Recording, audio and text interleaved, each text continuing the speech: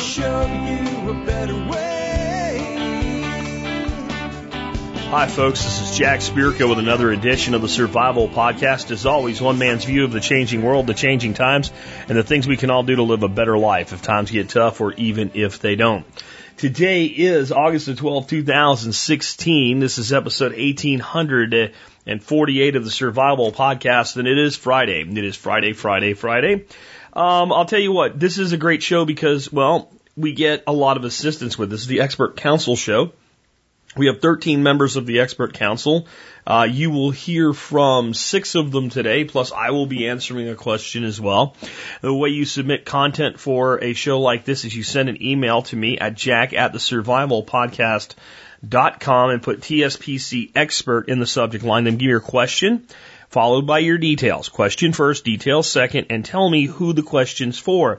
If you're not sure about all the Expert Council members we have, if you look at any show like today's episode, 1848 at thesurvivalpodcast.com, you'll see a list of everybody's websites, and you'll also see a link where you can meet the entire Expert Council, and you can read their bios and see what they know and what you can ask them and stuff like that. You know, I want to point something out, too. Like, I think sometimes it really would help if you read the bios, to realize how diverse the Expert Council is. We get a lot of questions on military gear for Tim Glantz. Makes sense. You know, guys, runs Old Grouts Military Surplus, been in the military for over 30 years, Chief Warrant Officer, you know, specializing in vehicles and vehicle maintenance.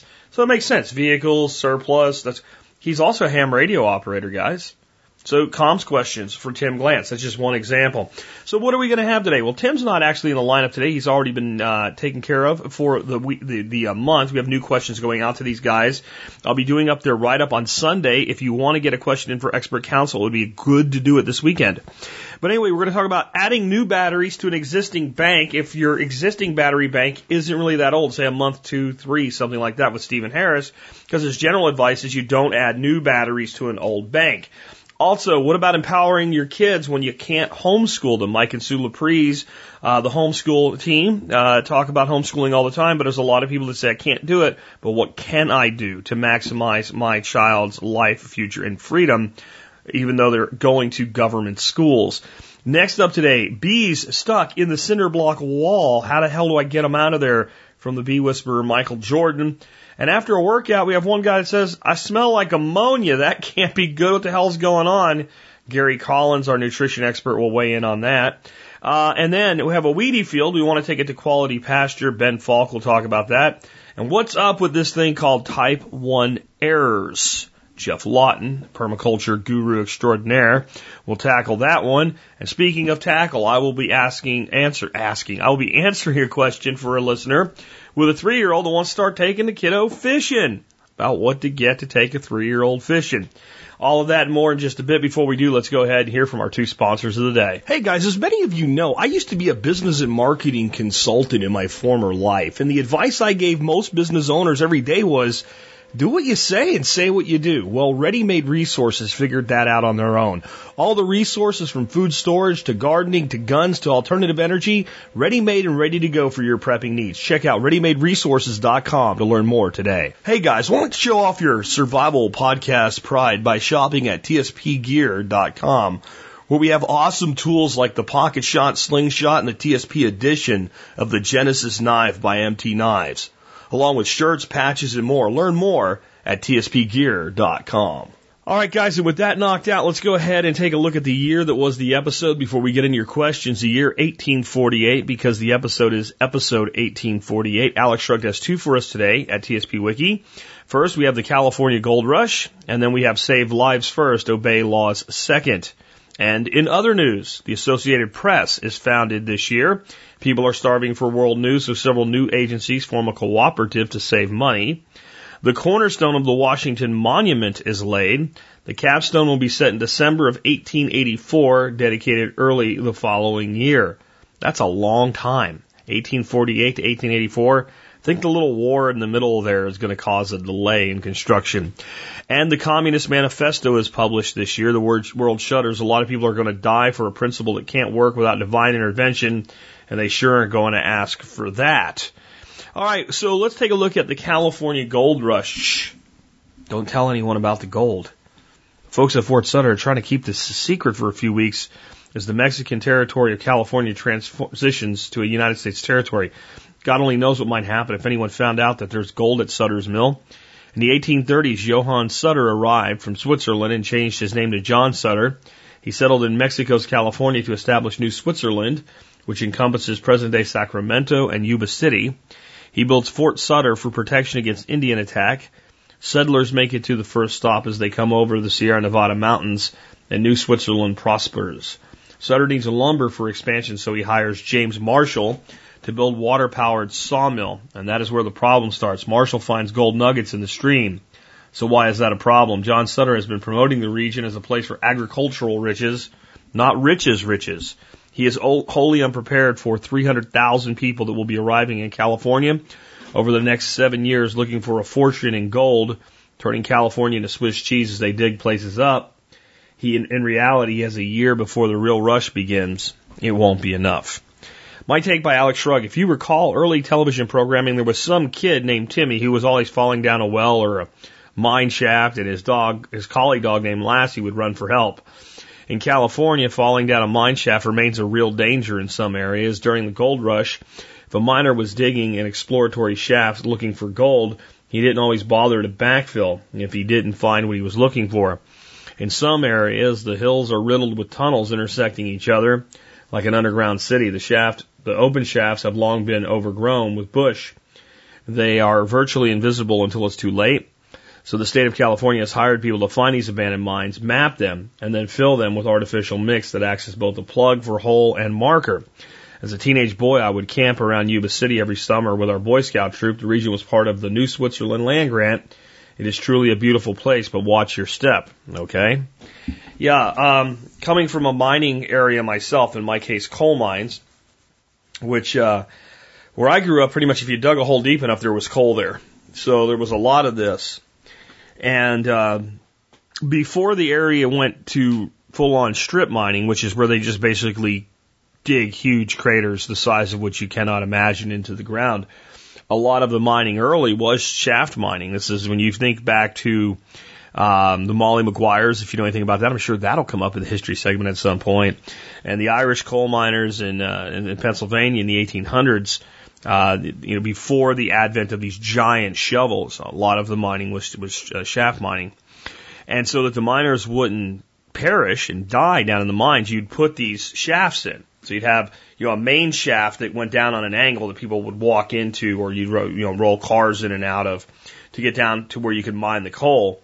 But when you got deep enough in, you didn't get a good airflow. Okay. So one way to solve that problem is you just drive a shaft from a vertical shaft, and that creates an airflow. It also creates a very deep hole into which you can fall and die. Many of those were left open. So that's a hazard. The bigger hazard actually, though, in that area is that many times the companies, when they abandoned mining, did fill them in. Sometimes they were digging lots of holes and needed to get rid of stuff, and where better than your old shaft holes, because then you can pretend you're doing something good for the environment, right? You're filling a hole in, which seems to make sense, except here's the problem. If you don't fill that hole in right, what you've done is you filled up a long straw-shaped tube, that's what a shaft is, and then underneath it is a great big cavern. Okay, so the area is, you're not filling in the whole mine, you're only filling in the shaft. And there's a place for that material to eventually matriculate and go to. So places that you'd been before that, basically you create artificial sinkholes. That's the best way you can think of it. As eventually through erosion and other things, that material can begin to actually spread out down in the mine, that whole shaft can cave back in. And it can happen at really bad times. A week before graduation, we had a day that we called Senior Cheat Day. And it was just a day that all seniors basically cut class. And it used to be kind of the day before the last day of school, but the school wised up to it and put things in that said basically, you won't graduate if you don't come this day. So we just moved Cheat Day to like a couple weeks before graduation. And like half the senior class just doesn't show up that day. And 4 kids from my senior class were out in a like a Bronco, out, kind of 4-wheeling type thing. And 2 of them I actually knew fairly well. 2 of them I really didn't. 2 males and 2 females. And as they were driving through this path that they had been down many times before, one of those gave way. And all 4 of them died going down that shaft. And these types of real dangers exist throughout our country today. And they are legacies of the past that just won't go away. That seems to be a real world analogy to things that aren't as material today. Consequences of our actions from 50 years, 100 years, 25 years ago that are like mine shafts that blow up in our face from time to time. The Middle East springs to mind. And I wonder what type of metaphorical mine shafts that can open up we're leaving behind for generations 25 and 50 years to 150 years from now with the things that we're doing today. My take by Jack Spirko. Kind of heavy, guys. So let's get right into it and get into your first question today for the expert council. This one is for Stephen Harris, and it's about adding new batteries to an existing battery bank. But, Steve, my existing battery bank isn't like a year old. It's like 2-3 months old. Can that work? Steve, take it away. Hi, this is Steve Harris for the expert panel calling in to answer your question. Guys, I'm really sorry I've been gone for a while. My wife fell and broke her ankle, and it's been surgery and taking care of her and all that other fun stuff. And so I've been off the face of the earth. So thank you very much for excusing my absence, but I'm back doing fun questions.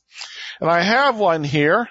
It says, question for Steve. I had an existing battery bank which went bad as the batteries themselves had problems. My vendor confirmed that he even stopped carrying them because of all of the returns. Now, if you go to battery1234.com, you will find a battery acid hydrometer.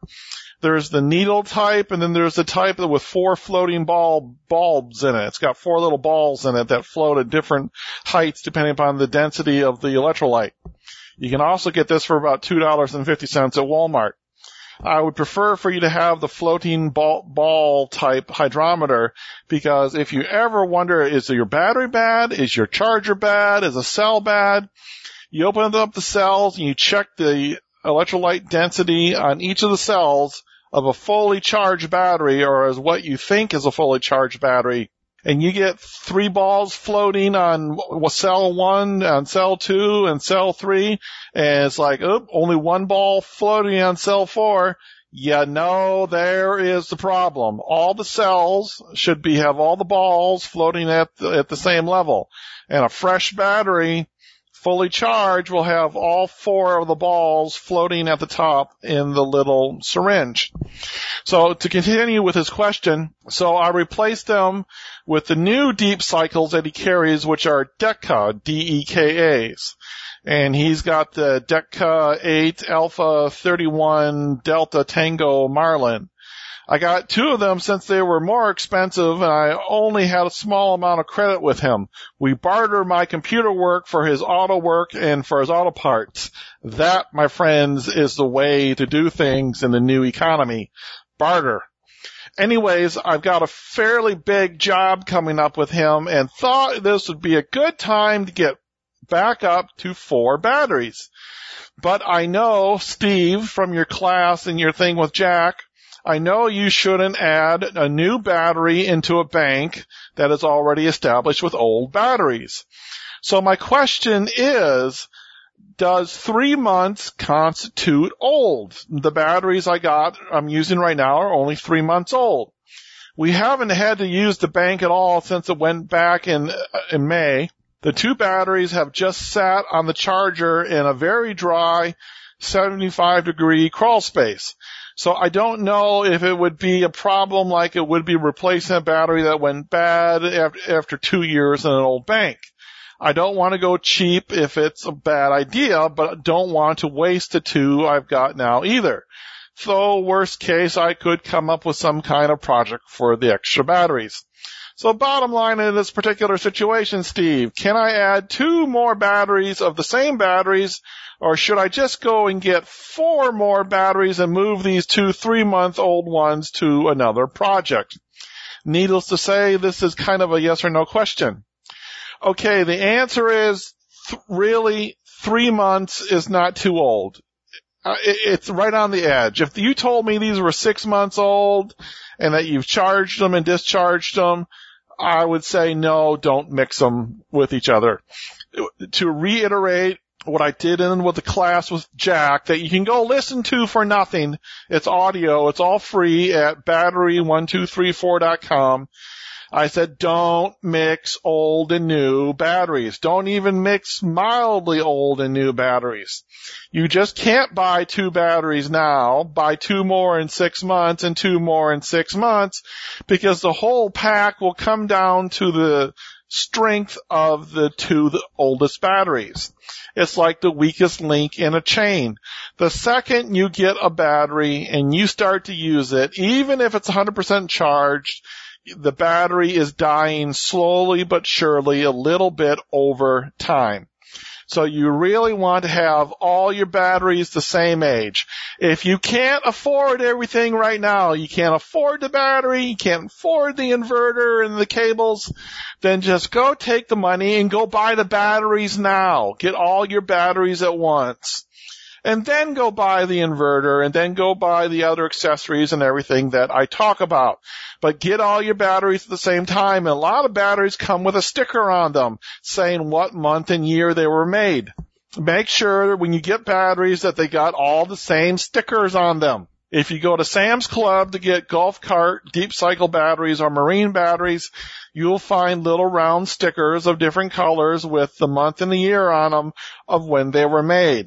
In this situation, in this question that Mick is asking, Mick, I would tell you to buy 4 more batteries.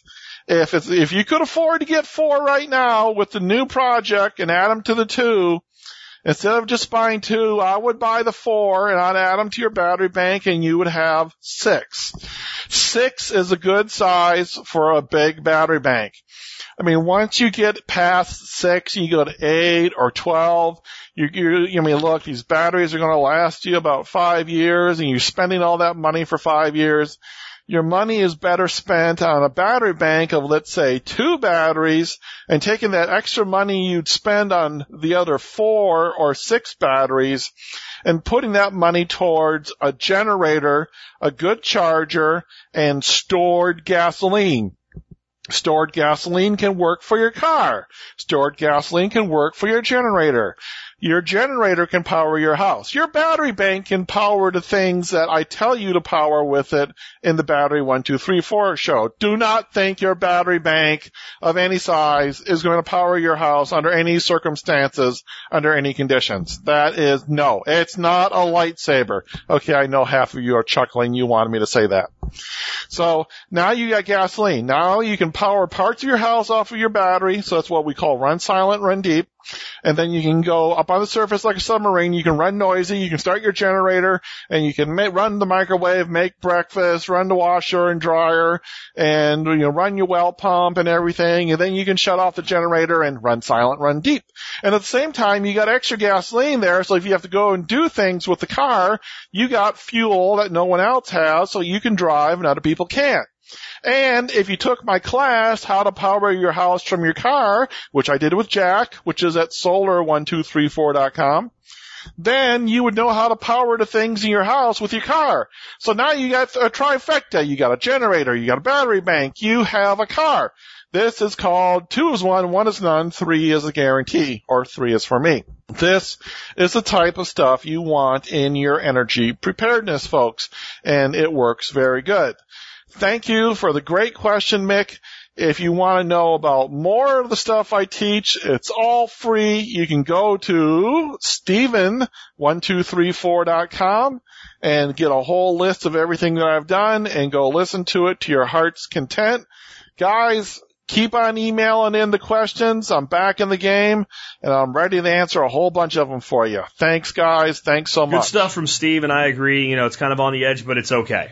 I wouldn't go much further out than that, but I wouldn't buy 4 just because these 2 are a few months old. I wouldn't do that unless I really thought, you know what, these 2 make a great 2-battery battery bank over here, and I'll just use all these peripherals and drop these 4 new ones in there. That would be different, but I wouldn't do it just because you're worried about the whole old battery, new battery thing. Next question is for Mike and Sue Laprise, and it's about, you know, getting your kids as much empowerment in self-directed learning as you can, even when they have to go to government schools because it's just not in the cards for you to homeschool. Mike, Sue, take it away, guys. This is Michael and Sue Laprise with HaloBySue.com, designing the life you'd love to live with the Expert Council. Hey, Jack and TSP community. We have an excellent question today about empowered, confident kids who can apply critical thinking. Nicole in Tennessee asks, what can parents who are unable to homeschool do to foster independence, real practical learning, and to equip their child to not be absorbed by the matrix while in a government school? Nicole has a friend who is homeschooling, but life events have caused that to not be an option at this time. Nicole, we feel for your friend who is trying to do the right thing for her children. We have friends who have been in that same situation. We constantly preach resilience, so remind your friend that this is a good time for her to demonstrate resilience to her children. This is a good news opportunity because there are lots of things a family can do if they'll begin with the end in mind. If your end product is an empowered, independent, confident child who can manage critical thinking, then parents and grandparents out there, start living that better life yourself. We're asking for a multi-generational getting together and thinking about why you do what you do and what you can change and do better. I'm not that fond of change, but I'm lucky enough to be married to Sue, who loves to change when the end result will produce a healthier family. The strength of a nation lies in the strength of the families that do the work and who work together so that they are increasingly less dependent on the government, but interdependent with each other and then their neighbors. We spend a lot of time talking about how we can help kids be better, but if parents aren't willing to look at their own lives and start asking those critical thinking questions for themselves, they'll have a very hard time instilling that in their children. Simple questions like, who can we work with to be encouraged in changing our family behaviors? What would be the result of me getting up on time every day? Why did we spend money on A when we really wanted B? Where can we go to save money and reduce our expenses? When are we actually going to sit down and solve the problems we're having as a family? How can we spend our time as a family better? We're not talking psychobabble here, but practical, measurable things. If families would run their house on some of the better business practices, like don't expect what you don't inspect, and have a plan to inspect what you've agreed to do, making sure to be open, honest, and accountable for those measurements, you'd be surprised at the impact it could have. Years ago, when ISO was the quality improvement trend, Michael brought that model home and we began to apply it to me actually getting up on time and making the bed, which seems so silly that a grown person with 4 children would need a checklist to get those 2 things completed each day. I was seriously headed in the direction of Lady Macbeth, allowing the thoughts and feelings of being overwhelmed by what I wasn't getting done, so instead was choosing depression. You want to raise resilient children? Listen carefully and think about this. When Macbeth said, "How does your patient, doctor?" and the doctor responded, "Not so sick, my lord, as she is troubled with thick coming fancies that keep her from her rest." Macbeth again, "Cure her of that. Canst thou minister to a mind diseased? Pluck from the memory a rooted sorrow, raise out the written troubles of the brain, and with some sweet oblivious antidote, cleanse the stuffed bosom of that perilous stuff which weighs upon her heart." And the doctor replies, "Therein the patient must minister to himself." We as individuals have to start fixing ourselves. There is no sweet oblivious antidote to negative thoughts and bad behavior. It's our assumptions here that the TSP community has already taken the red pill, but there are so many facets to the rabbit hole, and you have to keep thinking about things differently, including how people parent. Don't start with looking over your neighbor's parenting or the person at Walmart who's having a bad parenting day. Start with yourself and make a list of 5 things that you can change that will reflect the changes you want in your child. For example, our question to Nicole, a former government school educator who fled, also says, I know the early years are not yet as bad as the later ones in schools. Now, this is an example of where the rabbit hole gets deeper. The later years in government school can't be as bad as they are with a 33 to 40% dropout rate if the early years aren't so horrible as to set them up for that future failure. Anyway, once you get going on making those personal changes that are going to impact your family and friends, we recommend the following thoughts and habits be encouraged in your children. Empowering children means giving them responsibility and choices while allowing them to fail and redo until they get something right on their own. We see way too many parents stepping in and helping kids who don't need help. In scouting, when we go hiking, it was the kids' job to read the map, orient the compass, and decide on the direction. I would get so supremely frustrated with the parents who would get all involved or not let the kids go the wrong way. Mostly kids would go the wrong way because they were careless and in a hurry, which is exactly why the parents were telling them the answer. If you approach parenting with a let's just get this done attitude, in the long run you're going to get a whole lot less done because your teenage, helpless child will still be nursing. Now, our 24-year-old is super thankful for all the misdirection she was allowed to make from 7 to 18 when following a map. Way fewer times at 18, because while wandering Europe, she would get off the train or bus at the wrong stop, and even without the language, could pretty quickly check over the map and get back on course. Don't underestimate your kids. A 3-year-old can make an egg and toast with your help. Yes, it will be messy, but an 8-year-old who's been helping for 5 years can manage bacon, eggs, and toast on their own. Yes, it will take them longer than it would take you, but that means you have time to do something else, or have time for a conversation with them while they're making their own breakfast. The power of conversation in a family is exponential. Like compound interest, time invested early will pay great dividends later. While we recommend and love family meetings, there's a daily conversation that goes on by just spending time together on a project. When I was 13, I went to work for my dad at his corner store butcher shop. He was a great guy, but a workaholic, so this was my first chance to really get to know him. I started out by listening to the conversations at the store with the customers, and as I listened to the conversations about the Bruins, the Red Sox, the politics, and people's lives, I started asking questions and became part of the conversation. This time spent working with my dad went far deeper into who I have become as an adult than all my years of private Catholic school. The store was where real life took place and people's lives connected. My dad never underestimated my abilities, and he always gave me the chance to do it over and over and over again until I got it right. You're all thinking, I bet he did. You also know I didn't appreciate it at the time. It's hard to remember when your children are small that you're not their best friend. You're the parent, and your job is to set a great example and give your kids boundaries so they can live a happy, successful life doing what they love. No one likes people who are out of bounds. At the Children's Museum yesterday, there was a 9-year-old there with his grandma that was going crazy. The kid was going crazy, disrupting everyone's learning and literally climbing the walls. At one point, while climbing a structure not intended for that purpose, he slipped and smashed his nuts. My first thought was, that couldn't have happened to a nicer kid. At a deeper level, that's exactly what happens throughout life to people who weren't given boundaries. We need to give our kids confidence because they've actually accomplished things, not the false confidence where we're always telling them how great they are and that their behavior is okay.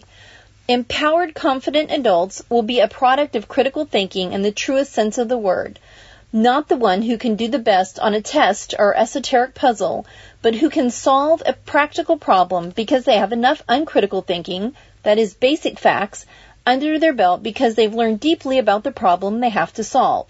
It's a combination of self-directed learning, where you know how to find answers and teach yourself as much as possible, and knowing when to ask for help and who to ask. If you've seen a chicken once, you'll gain a superficial understanding. They smell, have feathers, are lipless, poop at will, are loud, and most don't like being held.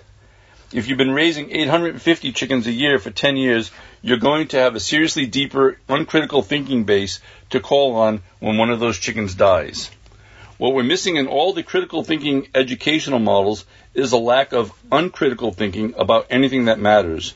Do you remember the critical thinking model that said, if you're in a raft with 10 people and only have enough food for 5, How do you decide who to kick out? I haven't ever been in that situation, but I'm a pretty good critical thinker, so I think I could figure it out. However, today, I need to save money on car insurance because I'm getting ready to add a 17-year-old male to my policy. I need some uncritical information called facts so I can apply the critical thinking. For our kids, we try to give them as many choices as possible because we find, and our older kids agree with us, that it was in being given freedom to make their own choices that has allowed them to understand they're personally responsible for their choices and that they have to get the facts before making those choices. We have a simple choice every single day for our younger kids. When you finish your chores, you get breakfast. If you're hungry, go faster. Then there is that balance in letting them do things on their own and showing them how it's done. One of our sons was very small at 8, and he would let people pick on him, which would drive his 2 older sisters crazy, but he didn't want them to interfere. So I watched for a few weeks as he interacted with other kids. I talked to him about how he could respond. We talked about allowing yourself to get picked on wasn't just bad for you, but bad for the kid picking on you because he wasn't learning boundaries. I encouraged my son to handle the problem himself, but he didn't. So one day I stepped in and solved the problem, looked at my son and asked him, "Do you want me to solve this for you each time, or can you handle it?" Since I'm not the most diplomatic person, and this son is, he assured me he could handle it. Not only did he handle it from then on, but he has the most excellent boundaries of any of my kids, even with me. All that we've talked about is not possible without spending quality time with your children, and you don't get quality time without a large quantity of time. You never know when those key learning experiences will arise. Children that go to government schools spend 10 hours a day between travel to and from, and then all the time behind a desk. Add 8 hours of sleep, and that leaves 6 hours to develop the children that you want and that this country needs. Don't farm them out to sports teams or other non-family activities. Don't kid yourselves. Sitting in the stands watching a kid sitting on the bench is not a family activity. Also, Jack had some great insight. If you listen to episode 1825, Raising Resilient Children in a World Full of Wusses, you'll find even more ideas. Thanks, Jack, for another opportunity to share our passion for healthy families. Parents and grandparents out in TSP land, start making changes in your own behavior that will lead to your personal empowerment, greater confidence, and apply true critical thinking based on more uncritical thinking. Then, let that roll downhill as you teach your children and inspire the people around you. Remember, when designing the life you'd love to live, it's not compound interest that is the greatest force in your universe, but as the doctor in Macbeth said, the patient must minister to himself. Yeah, let me just say, those of you that know parents that you feel like are sheltering their little teacup kids too much, that episode, 1825, I have available for you on YouTube. And I have it completely 100% commercial free on YouTube. And I'll put a link in the show notes for it today. And it might be a good thing to just say, hey, this guy has some really unique ideas about raising kids today. He's kind of, you can even say, like, if you say, like, he's kind of out there, but man, he really makes sense in some ways. So let me explain this. If you do it like, you really need to listen to this guy because you're raising your kid like a teacup, and this guy knows his shit, and he's some survival guy, and it's not going to work. But if you kind of like, well, you know, it's kind of interesting what he has to say. What do you think about it, right? So that gives them the freedom to listen to it and then tell you how stupid you are for thinking that I know what I'm talking about, and then they might listen long enough to actually learn. And oh my God, live from Texas, there's this mysterious substance outside my window right now. I haven't seen it in a long time. It's quite wet. I believe this is what they call rain. It is pouring here. That's awesome. Anyway, I just had to share that with you because the whole place is starting to turn brown again. And woohoo, I was hoping for rain tomorrow and Sunday, and we're getting rain today. That's badass. So anyway, you might want to share that with them. But here's what not to do. I talked about this before.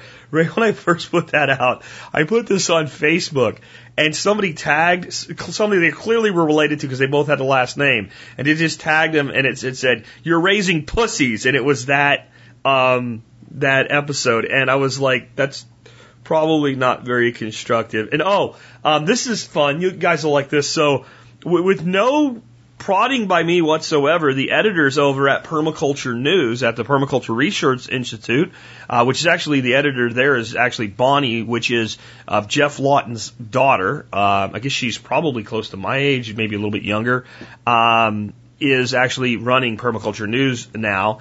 And she listens to the show, and she's like, this segment, now that he took it out of the show and made it by someone on YouTube, would be great for permaculture. So they put it in Permaculture News, and as you might imagine, we have some real social justice warriors over there, and they took exception to the word wusses because they think it stands for pussy and not like a cat or a weak person, but, a female body part, and that made it misogynistic and sexist and whatever, and I'm like, well, I made the show title up, and I didn't make it for Permaculture News. I made it for my audience, but I was talking about a weak ass person.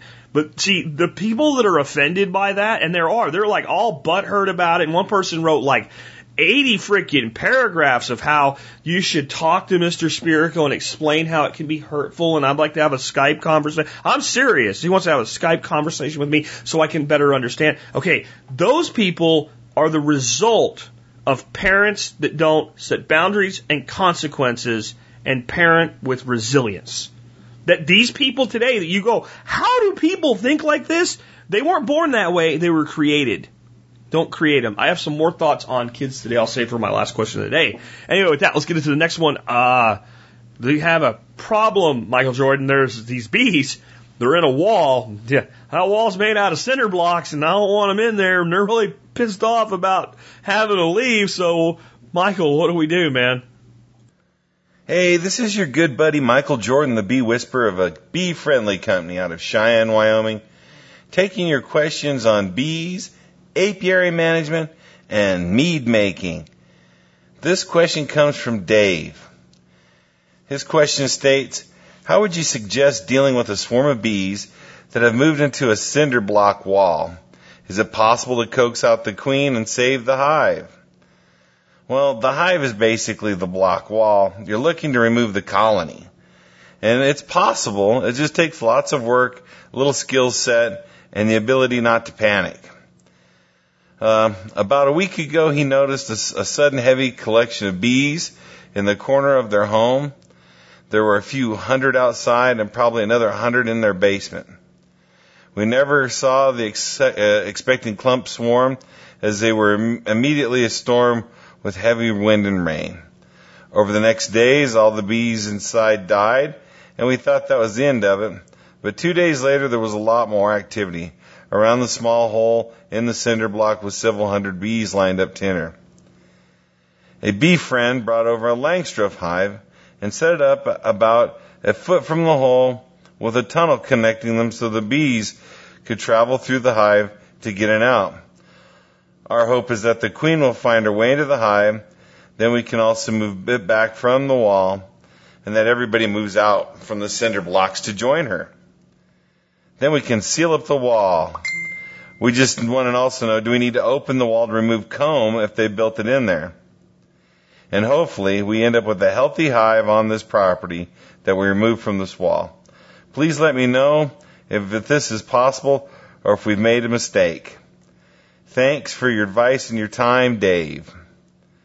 Well, Dave, using the Langstroth hive as a trap out is a super idea.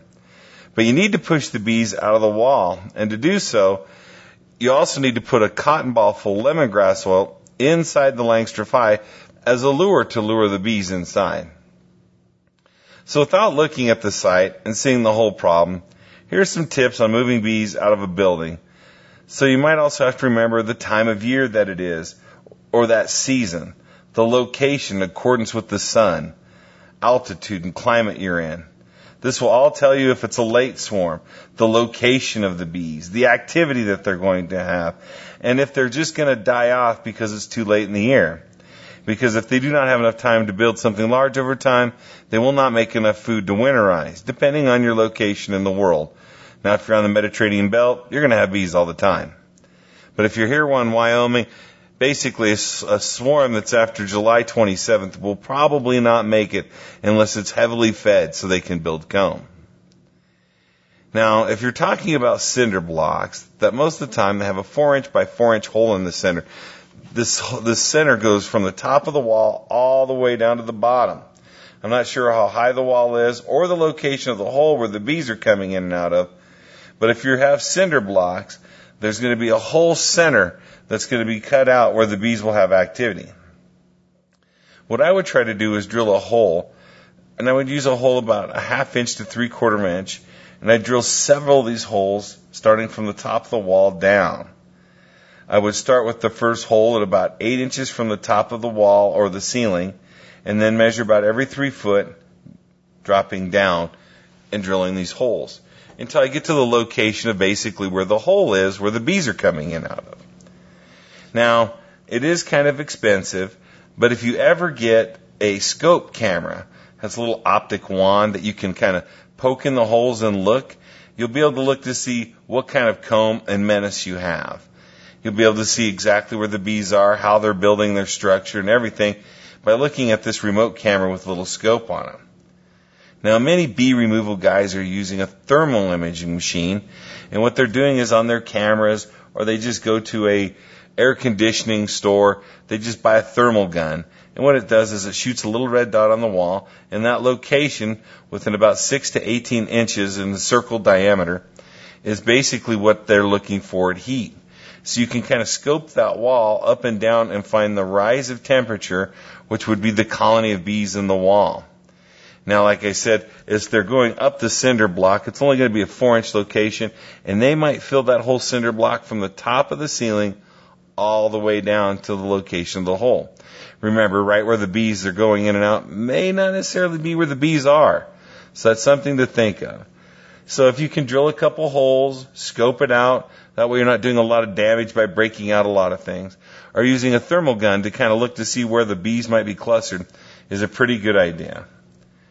So you've set up your bee box. You've got a couple frames in it.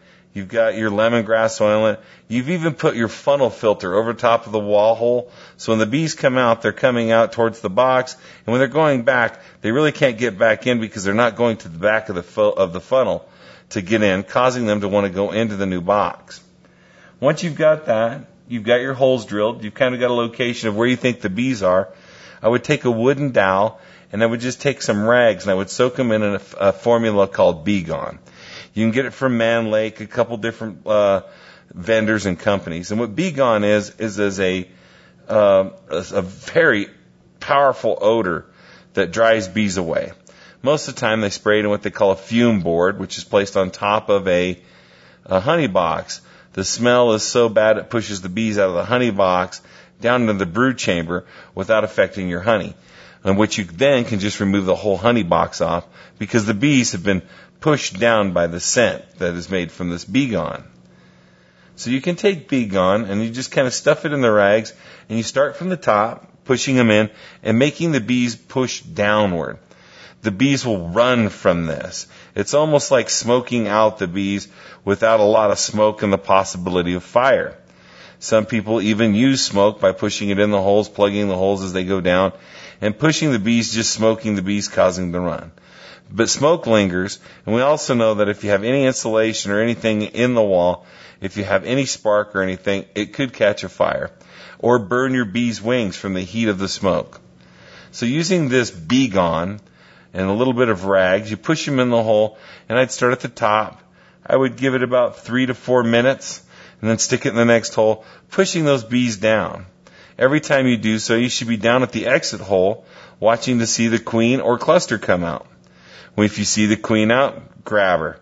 Put her directly into this new hive that you have, and the bees are just going to walk over and go right to her.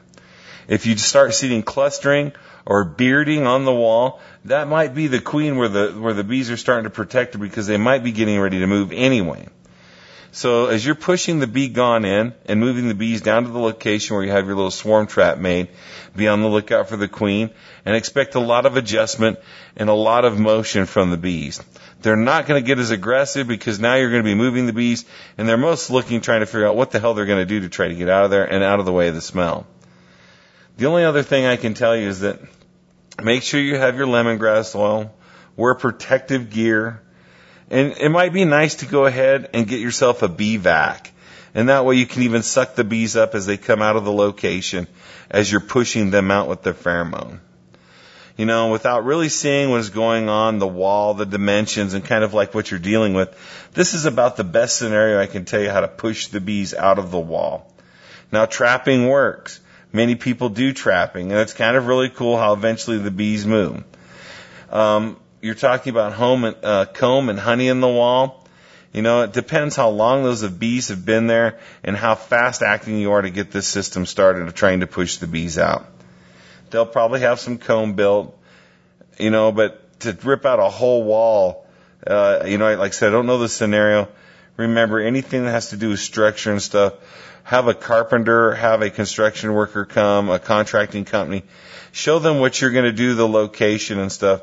Some people get their homeowner's insurance involved for these types of removals because it can be it can be expensive. It is not cheap to remove honeybees, right? And by leaving them in the wall, I have seen massive videos of late by JP the Bee Man that people are killing the bees in the wall, and the smell is horrendous. Then the ants come. Then the mice come. And eventually the bees will come back because you already have pre-made comb in these walls ready for just a swarm to enter. So you have to remove the comb unless you're going to really fortify to make sure nothing else will get back in there. But don't ever kill the bees in the wall. The smell is horrendous of the rotting honey that's inside there, the pollen that's moist that's going to rot, the dead bees that pile up and they're going to rot. The smell can just be like you killed a raccoon in the wall and just let it sit there. So those are some things to think about. I do understand this is your home and you're looking to probably try to just catch the bees out. If they're not really a hindrance, put up a swarm trap. Maybe they'll make more bees for you and you might be able to get them. But remember, towards this late part of the season, if there's not a lot of nectar flow, they're not going to make a lot of honey, which means they're not going to make a lot of wax for comb build, and they probably won't make it. Hey, I am the Bee Whisperer, Michael Jordan of a Bee Friendly Company, reminding you to buy your honey from a beekeeper you respect. Buy it local. Try to get all the natural pollens for this type of the season. It's the end of the year, and a lot of allergies are really hitting people. And the good raw honey is doing good. There are a lot of even honey companies out there that can even probably give you a pollen count. It does raise the price of the honey, but you know, a good pollen count can tell you what you have and tell you if you've got good honey. And remember, buy it from a small business or somebody that does it locally. You don't need to buy it off the shelf or truck it in. I have a lot of people ask me, can I get your honey? Try to support the local guy. I'm sure there's some great beekeepers right next to you. You should just look for them. And speaking of helping those guys out, always help your fellow man, brothers and sisters. That's the one thing I can't describe most, is that one day you'll need that help too. Okay, the next one I have for Expert Council member is for Expert Council member Gary Collins. It's about working out, and when you're done working out, smelling like ammonia. I can't say that I've ever experienced this before. I have heard of it, but I've never experienced it. Now, in the Army, in my younger, stupider days, when we used to drink until 2 or 3 o'clock in the morning all the time, and then get up at 5:30, and by 6 o'clock be in PT formations, I remember formations at the end of a run smelling like stale beer coming out of people's bodies, but never ammonia. Gary, what's up with this? Hey everyone, this is Gary Collins, creator of the Primal Power Method, and have another great question about smelling like ammonia after a strenuous workout and what this could mean. It's pretty straightforward, actually. It's one of two things or both. It is a lack of having adequate carbohydrate or fat to burn as an energy source, or a lack of water, dehydration. The way this works, and you see this with endurance athletes primarily, and it's because they're burning so many calories in order to train or in the event itself that their body actually goes catabolic, where it means it goes into burning protein as an energy source. And this happens with people, and that's what I mean. I've talked about this before. There's a big difference between a competitive athlete and an everyday person. There's just completely different diet levels as far as what you're going to eat macro wise. And this is the rule. Most people can get away with a semi kind of low carb diet. I don't like the term low carb a lot. I call it right carb. It's eating the proper amount of carbohydrates for your energy expenditures. Now, endurance athletes are totally different animal. They have to eat far more carbohydrates than the normal person. Very simple reason is that they're going to burn far more calories during their training and exercise. And you go, well, Gary, how about you just consume more fat? And that kind of works to a point. But once you get into severe and high endurance, like this individual is doing, training for a century bike ride, which is pretty killer. I mean, you're going to burn a lot of calories, and even training for it. The difference is that trying to consume that much fat is hard to do, because fat is very satiating, or it fills you up. Carbs you can get away with more because you can eat more. Little different way in digestion, far quicker. It goes the way you process carbohydrates first, carbohydrate sugars obviously, then protein, then fat. Fat is the slowest to digest. So what could happen, and this happens too, I've seen people do this, is they consume too much fat trying to get their energy expenditures and store that fat as fat.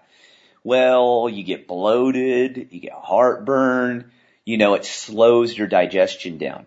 So it's always in balance. And again, it's different for endurance athletes. I prefer them to eat more carbohydrates and up their fat to a reasonable amount. What would this mean?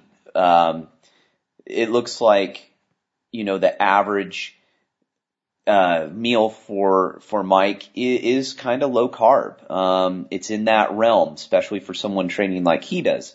So what I would recommend is adding 25 to 50 grams of carbohydrates a day and 25 to 50 grams of fat a day. Now, everyone's different. He'll have to find the balance, what works for him. But going out and training and riding 84 miles and only having, 160 grams of carbohydrates after that or during, it's not enough. It's nowhere near enough. He needs to at least double that. And more than likely it would be, endurance athletes, especially on a training day, they can go up into the 1,000 grams of carbohydrates.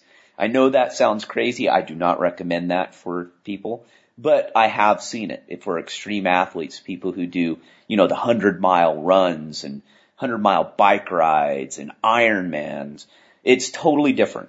So, he trying to change it by consuming an electrolyte drink. I don't think that electrolyte drink is very necessary. I see, like I said, threefold problem. Not probably enough fat consumption, not enough carbohydrates, and definitely not enough water. Not enough liquids. He's only drinking a couple cups of water a day. Remember, the simple rule for water consumption is take your weight, divide it in half. So he's around 215 pounds, so that would be 107.5 ounces of water, roughly, per day that he needs to consume. And then on the days when you're training and you're sweating a lot, you need to even up that. So you'll probably double that. I've been out and had, heavy training days or working on the property, and I've drank over a gallon of water. Easily. Gallon and a half. So it just depends. But with him having issues with nausea, cramps, that tells me that's dehydration. For sure. Those are the typical symptoms of dehydration.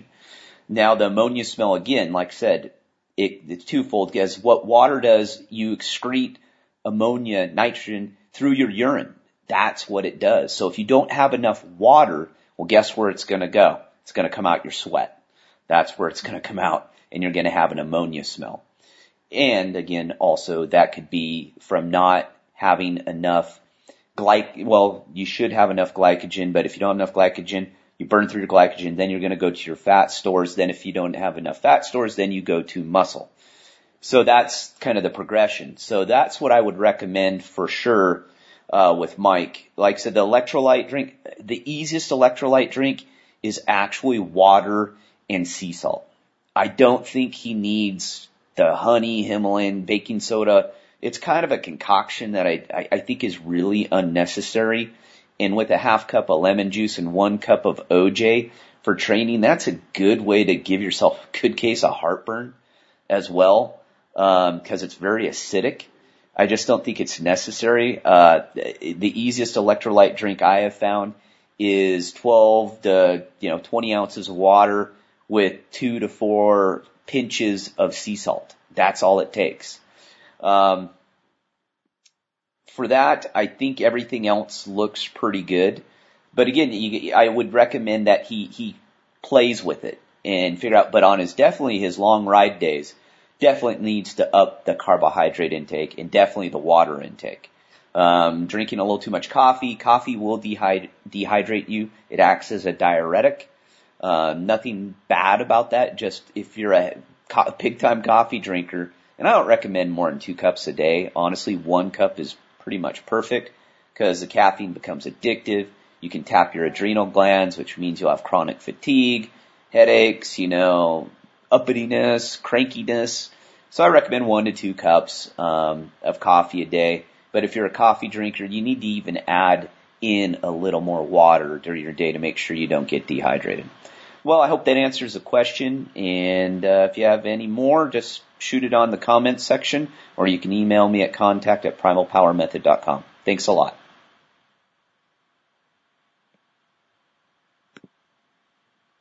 So I'm going to disagree on the primary issue here. I'm going to give you guys the actual, like a sample day of food that this guy's eating. For breakfast, he's eating a half a cup of oatmeal, coffee and cream, coffee during the day with a little cream or milk. Lunch is usually leftovers, meat and veg, no starch, or a salad with chicken or sometimes steak. Snack is a half a large sweet potato late in the afternoon, usually 7 days per week. It's a lot of sweet potato. Dinner, meat, greens, and other veg, no starch usually. Sometimes a little cheese, peanuts, raisins 2 to 3 nights a week. Not all of these every day. A handful of pretzels every day. So I don't know if there's a carb deficit there. I think there's a caloric deficit. And if you're trying to lose weight, a caloric deficit is fine. I'll tell you what I think is missing here, and Barry kind of touched on it and then started talking about not enough carbs. I think there's not enough fat in this diet. When I start seeing the word chicken pop up a lot, and I see endurance athletes, I think chicken breast, which is low fat cut. I think skinless. I think that personally, the breakfast is way too light for this type of a regime. I would like to see the oatmeal just plumb go away. Honestly, this is my opinion, right?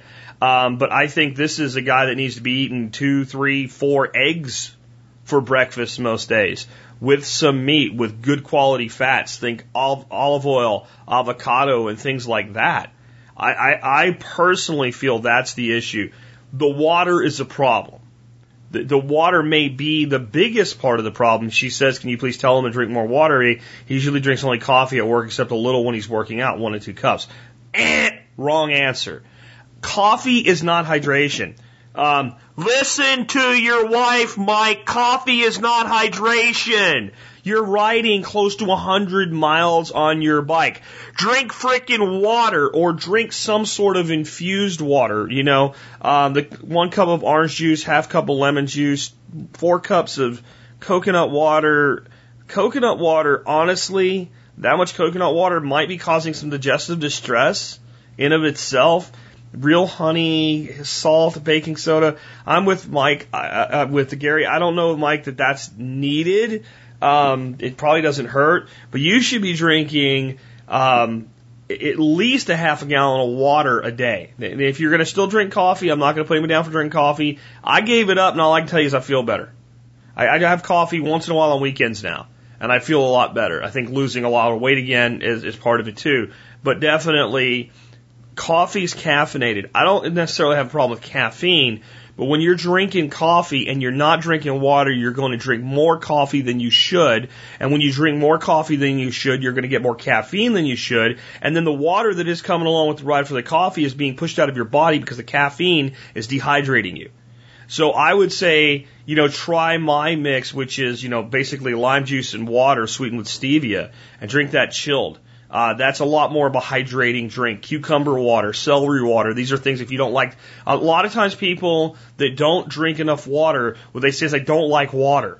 Like if you're working, and then you drink when you're working out, because when you're working out and it's cold, it feels good, so you'll do it. But when it just comes to picking up a glass of water and just drinking water throughout the day, they don't want to. So flavoring it with something. I think if you up your caloric intake, you up your intake of good fats, and you make a considerable effort to hydrate, I think you'll see a huge difference. And here's something I would say. If you don't see a swing in your weight between, let's say, right after dinner and you have a drink or two, whether it's adult or otherwise, right? But let's say a couple hours before bed and you weigh yourself. You get up in the morning, you take care of business, go to the bathroom and do all that. You should see a weight fluctuation somewhere between 3 and 7 pounds. If you're not seeing that kind of a weight fluctuation, then your body's not got enough hydration going on. That means you're not carrying water in the evenings that you should be, that's being used by your body's processes throughout the evening as you're sleeping to repair all the damage you've done today. I know there's nothing scientific about that, but I can tell you when you're living the right way, just try it. Weigh yourself, either the exact same clothing or just, your boxers or whatever, about 2 hours before bed. When you get up in the morning, before you eat anything, make sure you've used the bathroom both ways, okay? Get back on the scale and compare yourself from night to morning. And if you're getting well hydrated, you're going to see, 3-4 pounds of water because your body's going to use, a third to a half a gallon of water in waste elimination. It's going to go out in urine and in other body processes, and small amounts of perspiration and things like that are going to go on, and waste elimination, etc. And water weighs 8 pounds a gallon. So you think about this, if you pick up and drink a quart of water, all right, that's 2 pounds. That's 2 pounds. And a lot of times people get obsessed with their weight and they're trying to shed water. Well, your water shouldn't, you weigh yourself in the morning, I'll just put it at that if you're worried about your weight. But I think you need more calories, more good quality fats, and with the amount of work you're doing, I don't have a problem with the carbs you're taking at all. I don't, because you're doing so much work. But you may want to get rid of that oatmeal in the morning. A half a cup of oatmeal, coffee and cream is not a breakfast for an athlete in training. You can do Gary's way, and you can increase, other sources of carbohydrate and calorie in that morning, or you can do it with, my way. But one way or another, you're not setting the tone for your body right with that kind of a breakfast for the amount of work and exertion that you're doing. I personally don't think so. With that, let's go on to our next question, which is for Ben Falk. This one I'm going to actually read the question on a little bit because I think that Ben just kind of goes into the answer, and it would better have some frame reference for the audience. The question is, what's the best way to reestablish pasture when it's covered in weeds? Details in your book, The Regenerative Farm and Homestead, you wrote about coming to grips with weedy pasture by doing controlled burns or reseeding behind. I recently purchased a 5-acre lot in eastern Ontario with a pasture that provides a lot of diversity except for the desirable pasture species such as timothy and clover. I have lots of time but little money to dedicate now. I wish to improve the pasture before introducing livestock next year when I will have both time and money, and controlled burns still your preferred technique? And in the meantime, is hiring a farmer to cut my field and leave the hay in pseudo an acceptable soil building weed control technique? Many thanks, Adrian in Eastern Ontario. Ben, what say to you on this one? Hi, Jack and all. Ben Falk and Whole Systems Design with a question about transforming pasture and improving pasture as a whole. These are all good ideas that are being mentioned here in this question. There's a lot of ways to do it. One of the best things is just get animals onto the site, because animals create their own good pasture if they're managed well, which largely is getting the stocking density correct and the rotations correct, which is can get complex, but in the short long of it is essentially having higher stock densities than most people have and moving them much more frequently than most people do. So just intensive rotational grazing and responding to the condition of the pasture to direct your rotational grazing. Feeding out hay on pasture in the winter is a good way to do it in your climate. As you mentioned, putting big round bales out and just letting them manure up an area. Following with broadcasting seed can help a lot. Of course, there'll be seed in that hay usually that's viable, but I'm a big fan of, you get a lot of bang for your buck with broadcasting seed, especially nitrogen fixers. I don't seed any grasses really, because the grasses always come in. But orchard grass is maybe one exception. I find even if you have lots of clover and vetch early on, it's just not going to stay that way. The grasses come right in. So I don't find much of a need to bring those grasses in. They're there. They'll continue to dominate. And the hard part is keeping those nitrogen fixers representing a high proportion of the composition.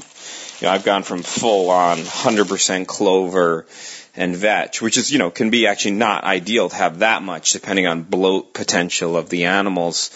Give it 2 years, the grasses are coming in, give it 3 years, and it might just have like a really nice balance, and give it 5 years, and if you don't keep up with grazing it, or even 4, and it's going to look like a pretty degraded site again. So oftentimes if you don't graze it well or enough. So burning can help. There's a lot of different disturbance mechanisms you can use to kind of knock back the succession and restart a succession with new species present. Burning, tilling even, certainly grazing it hard, feeding out hay, in the winter, heavy manuring, which that does, are all good ones. Making swales is a good one because you end up scraping an area and having a nice germination surface. So, and, some weeds are really valuable. So be careful about, what you mean by the term weed, because it might mean something that's really good for animals to eat, even though it's not a crop or a plant we often want to see in our pastures. There's a lot of very medicinal weeds out there. Weeds, in quote. So, good luck. Thanks a lot. Yeah, I agree with Ben, and the work of Alan Savory springs to mind, where he took cattle into places that had no grass. They had no weeds. People really thought, like, how's a cow even going to make a living here? And he put them in large groups beyond recommended densities. He moved them very, very quickly through the landscape. And of course, over time, as the situation improved, you could slow that movement down. But my point is, he put cattle into areas where the ground was, half bare, and turned it into pasture. In some of the harshest climates in the world, certainly harsher than the climate of Ontario. We're talking, sub-Saharan Africa. We're talking very, very harsh climates in Central America, and as well as the southwestern United States, such as West Texas, New Mexico. And if it works there, it would work anywhere. The best way to develop pastures is to use the animals to develop them. Next question is also kind of permaculture related. Last one for a council member, and I've got the cleanup batting position of the day. This one, though, is for Jeff Lawton on making type 1 errors. And I do have some additional thoughts on this one when Jeff is done. And here's what I love about this question. What do you hear the passion for life and the health of other human beings in this question from Jeff? I love the way that this comes through here. I don't know that it was intended. I think it just kind of happened. Take it away, Jeff. Okay, number 3, and it's from AJ. And AJ wants to know about type 1 errors. And he's kind of quoting Bill saying we should make a lot of mistakes. Shouldn't we go out there and make mistakes? That's right. You learn mostly from your mistakes. A lot of it's pain-associated memory learning or muscle aching memory learning. But anyway, type 1 errors are not like that. If you actually look at the definition of a type 1 error, it's when you do something that is a good idea, but you do it in a way that it doesn't work. So that's a real shame. For instance, on a lot of aid work I do, where people are really suffering, and kids with cholera and malaria really make me angry because there's no need for it. We can design that. It's easy. And aid organizations go in and they build hundreds, sometimes thousands, sometimes tens of thousands of compost toilets, which is a good idea because it's waterless toilets and all you have to do is get people to manage them properly and they work absolutely fine. And they stop cholera, which is usually fecal material on the surface at an ambient temperature in the wet season that gives little kids cholera. But they put compost toilets in that don't work. Now that's evil. That's rigorously applied stupidity. That's a type 1 error. It's a very good idea done in a really dumb way so it doesn't work. Let's do it. And let's do it smart. And let's do it so it works. We've got to be clever. We've got to be smart. We've got to be efficient. We've got to be accountable. And we've got to be real honest about how we go out there and help people. Don't go out and do good ideas in a dumb way and create a type 1 error. We know how to do sustainable development. Let's do the stuff we can do well. Let's do it smart. Go out and make mistakes on things that you don't know how to do and readjust them and dynamically evolve them. Let your systems demonstrate the evolutions of why they didn't work and then refine them as a constant design, definite working model and stick to it. Don't go out and do good ideas in a way that they don't work. That's a type 1 error. So define your errors here. Type 1 errors are exactly that. A good idea that we know works done in a way so it doesn't work, so people don't think it's a good idea anymore. And if that's being manipulated, that really is rigorously applied stupidity, and that's evil. And then, go out and try other things and see whether your idea works and adjust it, let it demonstrate its evolutions, and then tell everybody how it works as a constant. And don't let them do type 1 errors with your new constant either. Okay, there you go. See you next time, or you'll hear me next time. Cheers. See, what I'll add to that is, what I heard Bill say one time is a type 1 error is an error that you regret as soon as you complete it and continue to regret for the rest of your life. Okay? Because it is so difficult to rectify.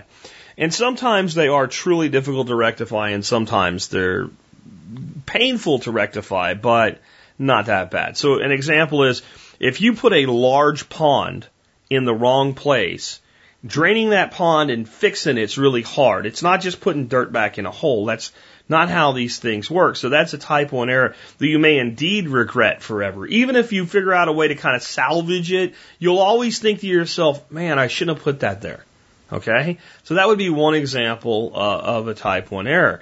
And it feeds right into what Jeff was saying. So if you make that error on your own property, then you have to live with it. You can learn from it. You can adapt from it. But if you're doing something for somebody else and you commit a type 1 error, they have to live with your mistake, or they have to be burdened with the problems of your mistake. And sometimes those problems can be extremely harsh. For instance, cholera kills people. So when Bill says go out and make lots of mistakes, he's talking about lots of, not type 1 errors. He's talking about lots of little mistakes. If you're not sure if a type of garden bed will work, build one and see if it works. If it seems like it works, build 3 or 4 before you tell the world that it works, right? Because you don't really know. And have something to compare it to. Use a little bit of the scientific method that seems to be absent in the world of, I don't know climate change, right? We don't have a control group. You just don't extrapolate data based on other people's bullshit and say that it's going to work. And I think there's way too much of that in permaculture where, the article I wrote for Permaculture News on hugel swale is a perfect example. Because somebody sees hugel culture, because somebody sees swale, the two must go together. Well, there's all kinds of bad things that can happen. And then someone builds one and says it works because stuff's growing there. Well, without something to compare it to with an actual control where they have the same solar exposure, the same soil, everything else, you don't know that it works. Right? And then, because then we have a question that came in for Ben earlier this month about a place where the whole backyard of this guy's place in Maine, where it was logged out and the wood was buried, hugel culture is all anaerobic and nothing wants to grow there and it stinks. And it's a big problem now. Well, hugel swale can turn into that. It's not that you could never do those two techniques together. It's just that most of the time you'd be better off not doing them together. And see, if you do that, that can be a type 1 error. Here's a type 1 error I made. I built a hugel mound. Didn't build a hugel swell, but I built a hugel mound in an unconnected system at a fairly distant place from the house without irrigation in place because it's a hugel mound. It doesn't need irrigation. Yeah, it did here. And I ended up eventually deciding that whole idea was bad. And my original plan was to run a series of these hugel mounds over 250 feet long along a fence line, a dividing fence line, and to grow things out of that hugel mound and grapes out of them up onto the fence and things like that. And when I did that, I had Josiah Wallingford here as my intern. He got very excited about it and thought we should just bust this out. And I said, no. And he said, why? I said, because no. And what I didn't want to say is because it might not work. But that's really the truth. I was like, this might be a bad idea. I have a lot of effort into this one hugel mound. So a year later, we end up basically taking all we had to bring extra dirt in for it because here we don't have any dirt. And we spread it out. We used it in different locations. We dug it up. We pulled the wood back out of it, which had decayed not at all in a year. Not a bit of decay. It'd still make fine firewood after a year in the ground. That tells you it was the wrong place, wrong situation. It was a type 1 error light, right? That's a type 1 error light. We're a dam. Building a house in the wrong place is a type 1 error big time. It's hard to move a house. You start looking at what scale of permanence. How hard is it to change something? A mountain is going to be a mountain. You know, unless we do something stupid like blow the top off it, buying coal, you can't change the fact that there's a mountain there. So large, huge geographic formation. So like the most permanent thing we have, a river is a river. A mountain is a mountain. The next most difficult thing to change in the scale of permanence is honestly laws and regulations in government. And when Joe taught the PDC, at the beginning of it, he talked quite a bit about government in that context. And a lot of people were like, I didn't think this was a political course. If they got through it, they would have seen that kind of went away. But that's a very important element because it's something you can't change. So if you want to do something and you're looking at the restrictions of design on a property, moving to a place where you can't do what you want to do is very much a type 1 error. So those are some other thoughts that I have on that. The next question I have today is a really short one, but an interesting one. This is from Dustin. Dustin says, my son will be turning 3 in a few weeks, and I'd like to spend some time with him fishing. Do you have any recommendations on a fishing rod for his age or any past resources you may have discussed concerning fishing and getting into fishing? Enjoy the show. Well, you can certainly, Dustin, just go to the Survival Podcast and search for fishing. I did a whole series on fishing, though I'll say that it may not apply very well to this. Because, well, it might, and I'll explain why in a second, but it was really more for kind of adults, and I would say any teenager listening to that show, those shows, could learn an awful lot about fishing and go out and apply them. 3-year-olds are not mentally at the place to use higher level information like that, and they're not mentally at the place for you to use much of it with them. Okay? So, you have to advance kids slowly with fishing, because fishing requires something that's not in abundance in young children, and that thing is patience, right? So we need to look for ways to fit in with their world, not try to make them fit in with our world. For example, I am currently teaching my 5-year-old grandson to fish, and there is a big difference in the mental maturity between a 5-year-old and a 3-year-old. I'm not saying 5-year-olds are hugely mentally mature, but comparative to 3-year-olds, they come a long way. This little kid's been around here for a while. I remember him when he's 3, and I know him now that he's 5, and in many ways, he's much easier to deal with at 5. I personally come into my stride with kids about 7. 7 is about the age when I can sit a kid down, I can have a logical discussion with them, and I can make them understand my view, and therefore they can make me understand their view, and we can reason together. So I'm getting there with my grandson, and then I have a whole granddaughter coming up behind him that I'll have to do that whole process over again with. But what I'm saying is, the best advice I can give you with a 3-year-old in fishing is find a place with sunfish, bluegills, something that you throw bread in the water and they eat it, like off the surface. So when you put a little piece of worm on a hook and throw it in, they just hit it, right? And it doesn't matter if they're 2 inches long. The kid catches a fish, he's happy. The good news is a lot of times these type of things coincide with things like little city parks and stuff like that, where there's ducks that can be fed bread, and the ducks eat bread, and the fish get trained to the bread, and the ducks eat the fish eat the duck poo, and there's little docks, and then there's like places to run and play and stuff like that. And if you don't have that, that's okay. If it's more of a natural setting, that's fine. But what I think children need is short duration fishing trips. Try to get them some action if you can, and give them other things to do, and especially as they get older, that are not Facebook, Instagram, cell phone, iPad oriented.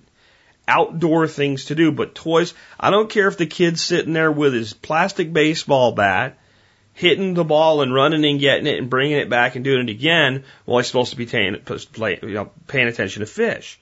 You know, the whole be quiet, you'll scare the fish. That's just because people like me don't want noise when we're fishing. The fish don't care. Now, if you're in a boat and you're moving around and stuff like that, that's different. When you're fishing on the side of a lake, those fish don't hear you and they don't care. Okay? They just don't. I guess maybe if you're screaming at them, maybe, but kids running around playing does not disturb the fish. It disturbs the fishermen. So don't try to make a fishing trip an adult fishing trip with a 3-year-old.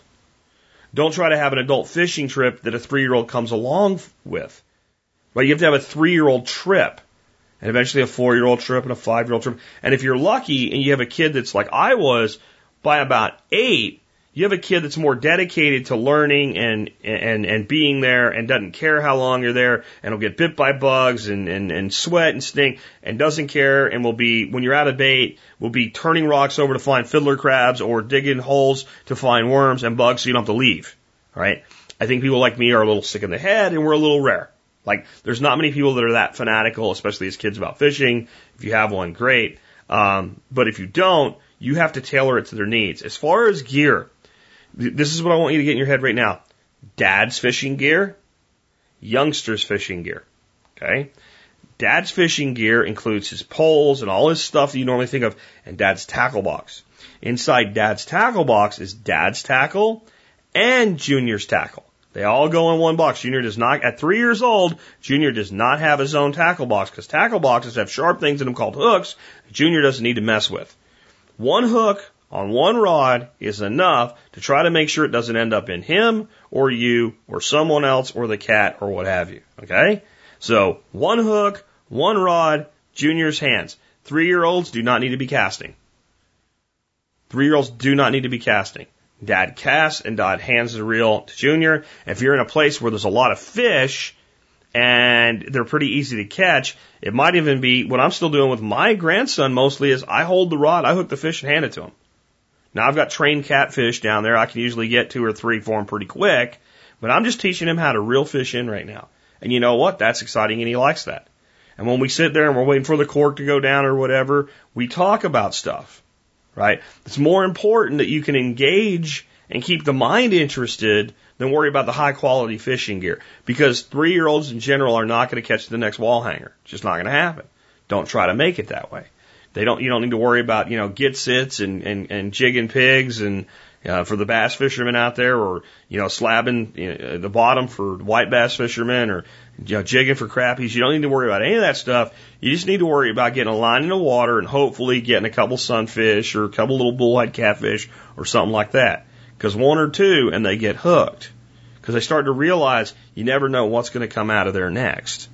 And that engages the mind. This is why people, pan for gold even though they're never going to get rich because I might find that big nugget. This is why people like to walk the beach and look for seashells and find special seashells even though they're not really worth anything.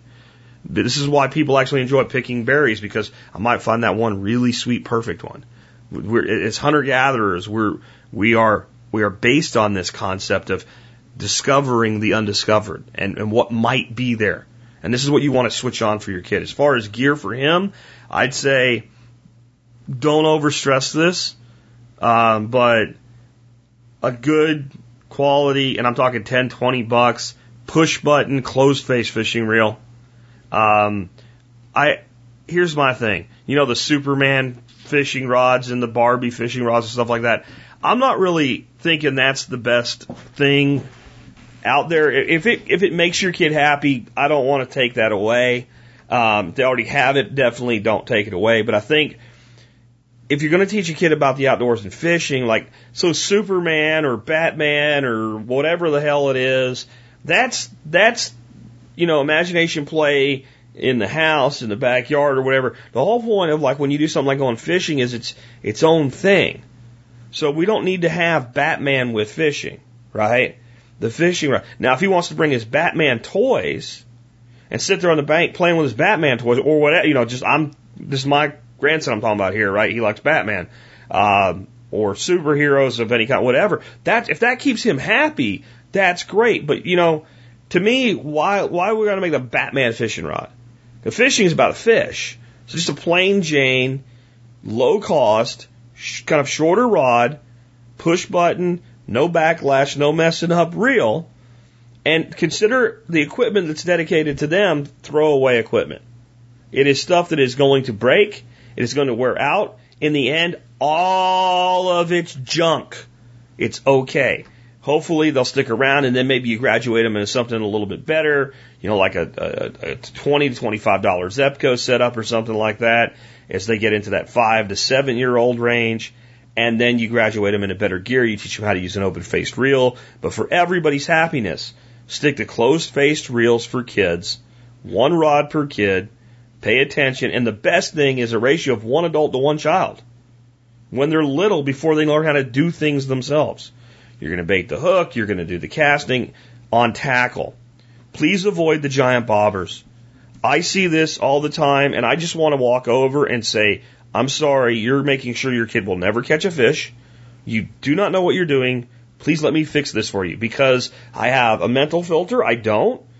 But when I see parents come out and they got the little kid and he's going to go fishing, and all of a sudden, plop, and there's this bobber there the size of a freaking baseball, right? And there's a weight on it, about a half ounce to an ounce weight, and then they got a giant hook with a little tiny piece of worm on it, and bluegills are just pounding it, and the bobber's just, bluegill couldn't pull the damn bobber over if it could get the hook in its mouth, right? Small gear, small bobbers, tiny weights, if any at all, small hooks, long shank, so that you can get fish off the hook in a hurry. So when I say long shank, what I'm saying is you want your hooks, instead of I use like a number 10 bait holder for panfish, because I'm going to be really quick on the draw when I'm catching panfish. They're not going to swallow it. They're not going to have a deep hooking, things like that. And it's going to be a better hook ratio for panfish with that kind of short shank hook. But with kids, you want to use a long shank hook so that there's a lot of hook protruding out of this fish's mouth. Kids are going to be a lot slower to actually set the hook and reel the fish in. And with a smaller short shank hook, the fish is more likely to swallow it. Now you got a fish, you got to cut the line. That means you got to tie on and just throw it back and hope it lives. And it may or may not. But that's the only chance it's got. If you start yanking guts out, you're going to kill it. If you do pull it out and it starts bleeding, this freaks the kid out before they're ready to understand the realities of fishing. Everything you add that you have to do, getting pliers out when you're trying to make a kid happy, is one more thing they're waiting on. You got your rod in the water, now fish is taking your rod. And while they're taking your rod, you're trying to get this fish, and the kid's bleeding, the kid's crying. Long shank hooks make that go away. So even if you are using different gear, because remember you have dad's gear and kids' gear, for the kids you want to go with long shank hooks. I really recommend you consider getting long shank hooks, like a number 10, number 8, number 12, somewhere in that range, panfish size, that are snelled, if you can find them. The snelled means they have a piece of monofilament on them, and that monofilament on one end has a loop. And then you use a small snap swivel, and you take that snap swivel and you put it through that loop, and that puts the hook on the rod. And then you can just take a small float, and if you have a typical float, you can usually put it on from the side. Don't get those floats that have to be complicated with slip knots and all. Just a small, either long or round float, just big enough to hold everything up, kind of stand up, very sensitive, right? And that can be clipped on and taken on and off without taking everything else apart. What this lets you do is travel. You take the what do you call it? The snap swivel, put it over, the eye of the guide eye of the rod, and tighten it up like you do with a hook, but there's no hook there to get anybody's hands. And when you get to the lake and it's time to start fishing and the kid's in a hurry, you just pull out a snelled hook out of the tackle box, drop it on, put your float on, put your bait on, and you're in the water. if you get snagged or something like that, if a fish swallows the hook, and you do have to cut the line, right? You cut the line, you take off the piece of monofilament. Please put that in your tackle box. Don't leave it there to hurt other animals. You put another hook on, you go again, right? And that lets you let the kid carry the rod. You're not worried about him getting the hook, and you, somebody else, the cat, the dog catcher, whatever it is, what have you, and everything's nice and clean, and he can carry his own rod, okay? But please try to have other things for them to do. Don't get fussy about it. If they want to go turn rocks over and stuff, let them do it. You know, if you're doing the thing where you put a couple sticks in the ground and you got the rods sitting out there and you're waiting for a bite, and the kid wants to go play, let him go play. If he wants you to go play a little bit too, as long as you can see the rods, you know, do the rock trick. So the rock trick is you open the bail so the line can spool out. You take a small little rock and you put it on the line on the ground, so there's some tension against the reel so that wind doesn't make it all get all nasty and birds nested. And then if a fish takes it, just pulls the line up from under the rock and the line starts going. Then you set the drag and boom, you hook your fish. And that way you can play and do other things. Make it not just fishing. Make it whatever activities they want to go along with that fishing. But to me, again, I'd leave the Superman rods and the Barbie rods, you know, for the little girls or whatever, at the side. I wouldn't even take the kid to buy the fishing rod. I'd go get him a fishing rod and give it to him like a present. See, as much as kids like to go to stores and get to pick stuff out, they don't know what they need. And they don't know what really works best for them. So you figure out what you think works best in the situation and make it like a present without a holiday. So you don't have to have a birthday or a Christmas to get a surprise present, right? Now it's not only did you get this fishing rod, Daddy's going to take you fishing on Saturday. You want to do that? Yay, great, yay. If they don't like it, take them home. Take them somewhere else. Go do something else. And then they'll be willing to go again. If they don't like it and you keep saying a little bit longer, you got to understand, when two guys are fishing, two guys like you and me, and we're fishing and we've been out for about an hour and the fish just aren't biting, and we said we'll give it a little bit longer, and we both pop a beer and we sit back and just kind of relax, maybe smack a mosquito or two, and 30 to 40 minutes go by, that's a little longer to us. It's no big deal, because a bad day fishing's better than a good day working, right? For a kid, 10 more minutes is an eternity when you're 3 years old. So when they're fed up, go do something else so that you'll have the opportunity to do it again. I think all of that's more important than the special gear. And another suggestion I have is, you know, don't be afraid to be out there with a little rinky-dink rod yourself, alone, at some of like the little spots you can find, and go out there and you know, because like here's this big man and he's out there with like maybe not the kid's push button rod, a little ultralight rod or something, pulling sunnies out with a little bread ball on the end of a number 10 hook.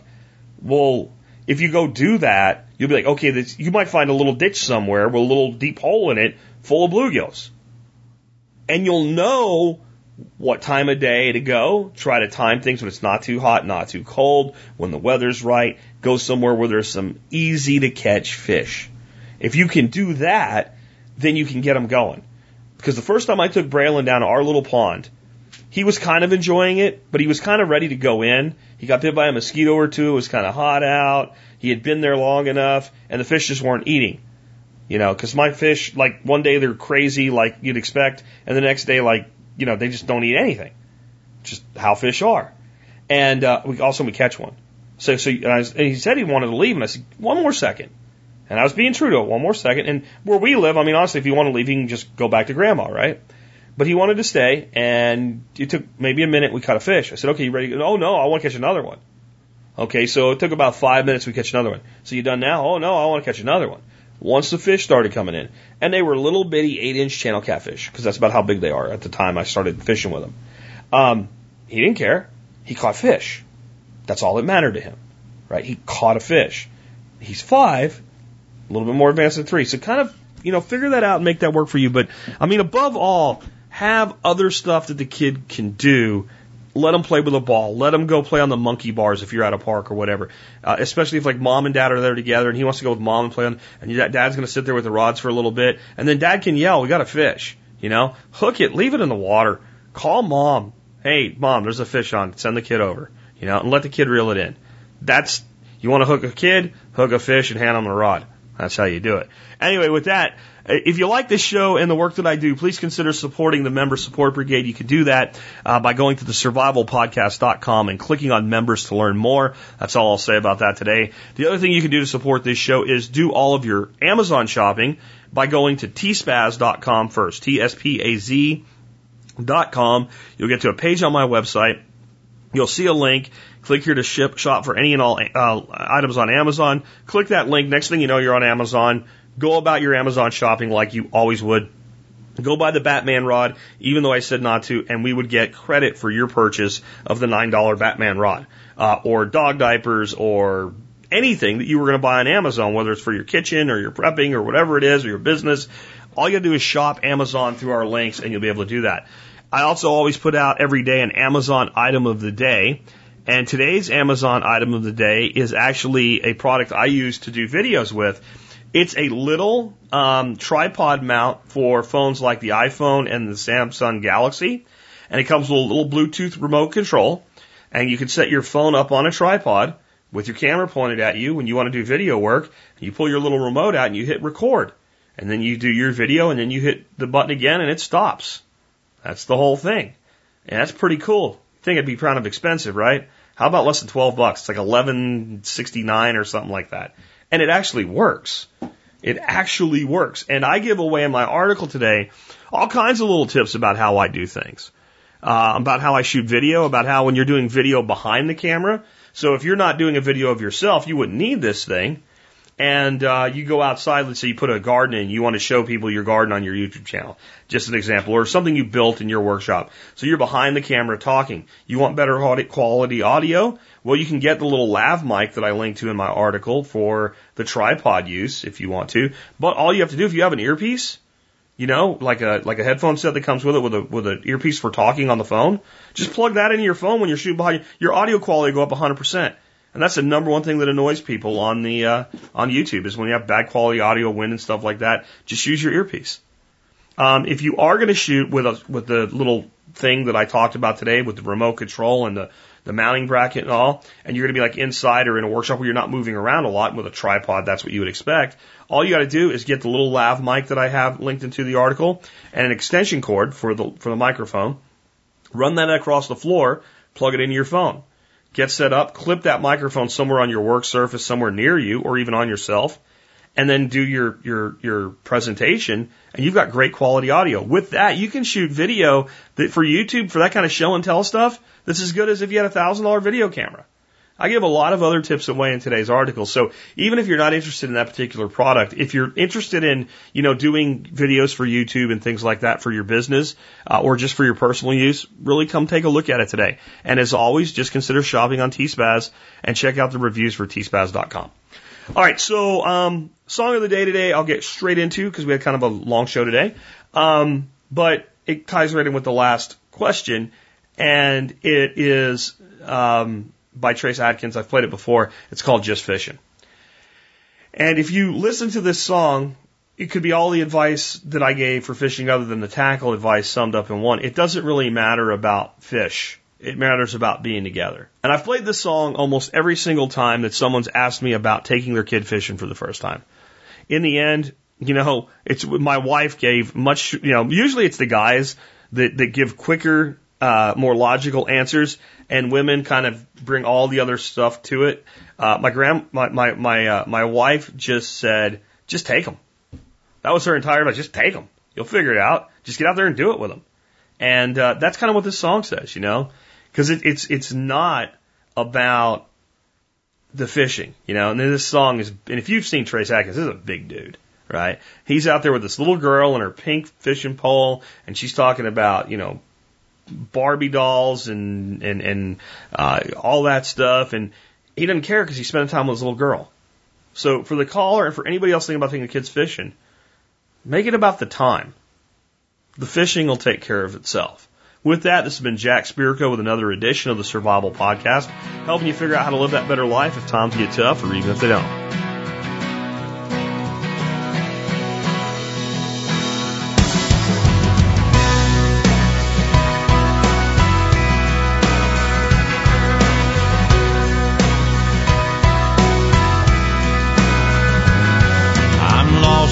There, hold pink rod and reel. She's doing almost everything but sitting still. Talking about her ballet shoes and training wheels and her kittens. And she thinks we're just fishing. I say, Daddy loves you, baby, one more time. She says, I know, I think I've got a bite. And all this laughing, crying, smiling, dying here inside's what I call living. And she thinks we're just fishing on the riverside, throwing back what we could fry, drowning worms and killing time, nothing too ambitious. She ain't even thinking about what's really going on right now, but I guarantee this memory's a big one, and she thinks we're just fishing. She's already pretty like her mama is. Gonna drive the boys all crazy, give her daddy fits. And I better do this every chance I get, 'cause time is ticking, yeah it is. And she thinks we're just fishing on the riverside, throwing back what we could fry, drowning worms and killing time, nothing too ambitious. She ain't even thinking about what's really going on right now, but I guarantee this memory's a big one, and she thinks we're just fishing